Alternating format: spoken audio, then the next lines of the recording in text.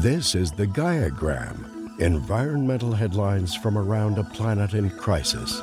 The amount of heat-trapping carbon dioxide in the atmosphere has shot past a key milestone more than 50% higher than pre-industrial times, and is at levels not seen since millions of years ago when Earth was a hothouse ocean-inundated planet. NOAA said its longtime monitoring station at Mauna Loa, Hawaii, averaged 421 parts per million of carbon dioxide for the month of May, which is when the crucial greenhouse gas hits its yearly high. Before the Industrial Revolution in the late 19th century, carbon dioxide levels were at 280 parts per million, so humans have significantly changed the atmosphere.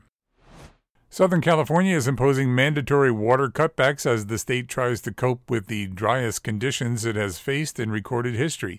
Last year, about 6 million people in parts of Los Angeles, San Bernardino, and Ventura counties were limited to watering outdoor plants once a week, an unprecedented move for the region.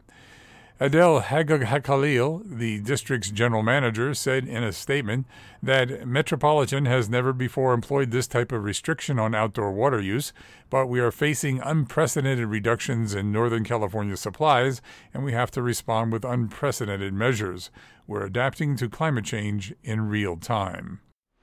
The San Francisco Chronicle reports that a California judge has ordered a halt to a state-run program of spraying pesticides on public lands and some private property, saying officials failed to assess the potential health effects as required. A Superior Court judge ordered the Department of Food and Agriculture to suspend all spraying under the statewide plant pest prevention and management program within 2 months. He found the program violated the California Environmental Quality Act by failing to conduct site-specific environmental reviews and notify the public before spraying. The lower court also found the program didn't appropriately consider contamination to water bodies or mitigate harm to bees, and that the department understated existing pesticide use. From the Insurance Journal, a World Bank report has found that climate change could push more than 200 million people to leave their homes in the next 3 decades and create migration hotspots unless urgent action is taken to reduce global emissions and bridge the development gap. Under the most pessimistic scenario, with a high level of emissions and unequal development, the report forecasts up to 216 million people moving within their own countries. The report warned that the worst-case scenario is plausible if collective action to reduce emissions and invest in development isn't taken, especially in the next decade. The Biden administration announced this week that it will cut the cost of building wind and solar on U.S. public lands by 50%. In a statement, the Department of Interior announced a new policy will reduce rents and fees substantially and enhance rate predictability for wind and solar developers.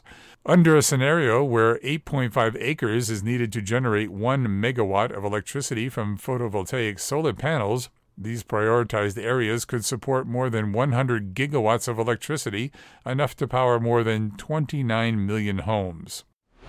Colorado Governor Jared Polis last week signed into law a bill which bans single-use plastic bags at most stores and expanded polystyrene foam takeout containers at most restaurants, beginning January 1, 2024.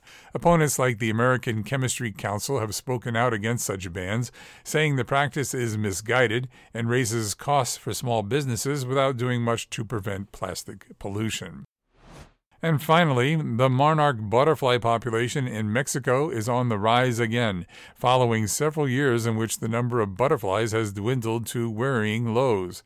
In a report from the World Wildlife Fund Telmex and other concerned foundations, experts say there have been a 35% increase in the number of butterflies wintering in Mexico's mountaintop forests compared to previous seasons. This was the Gaiagram, environmental headlines from around a planet in crisis.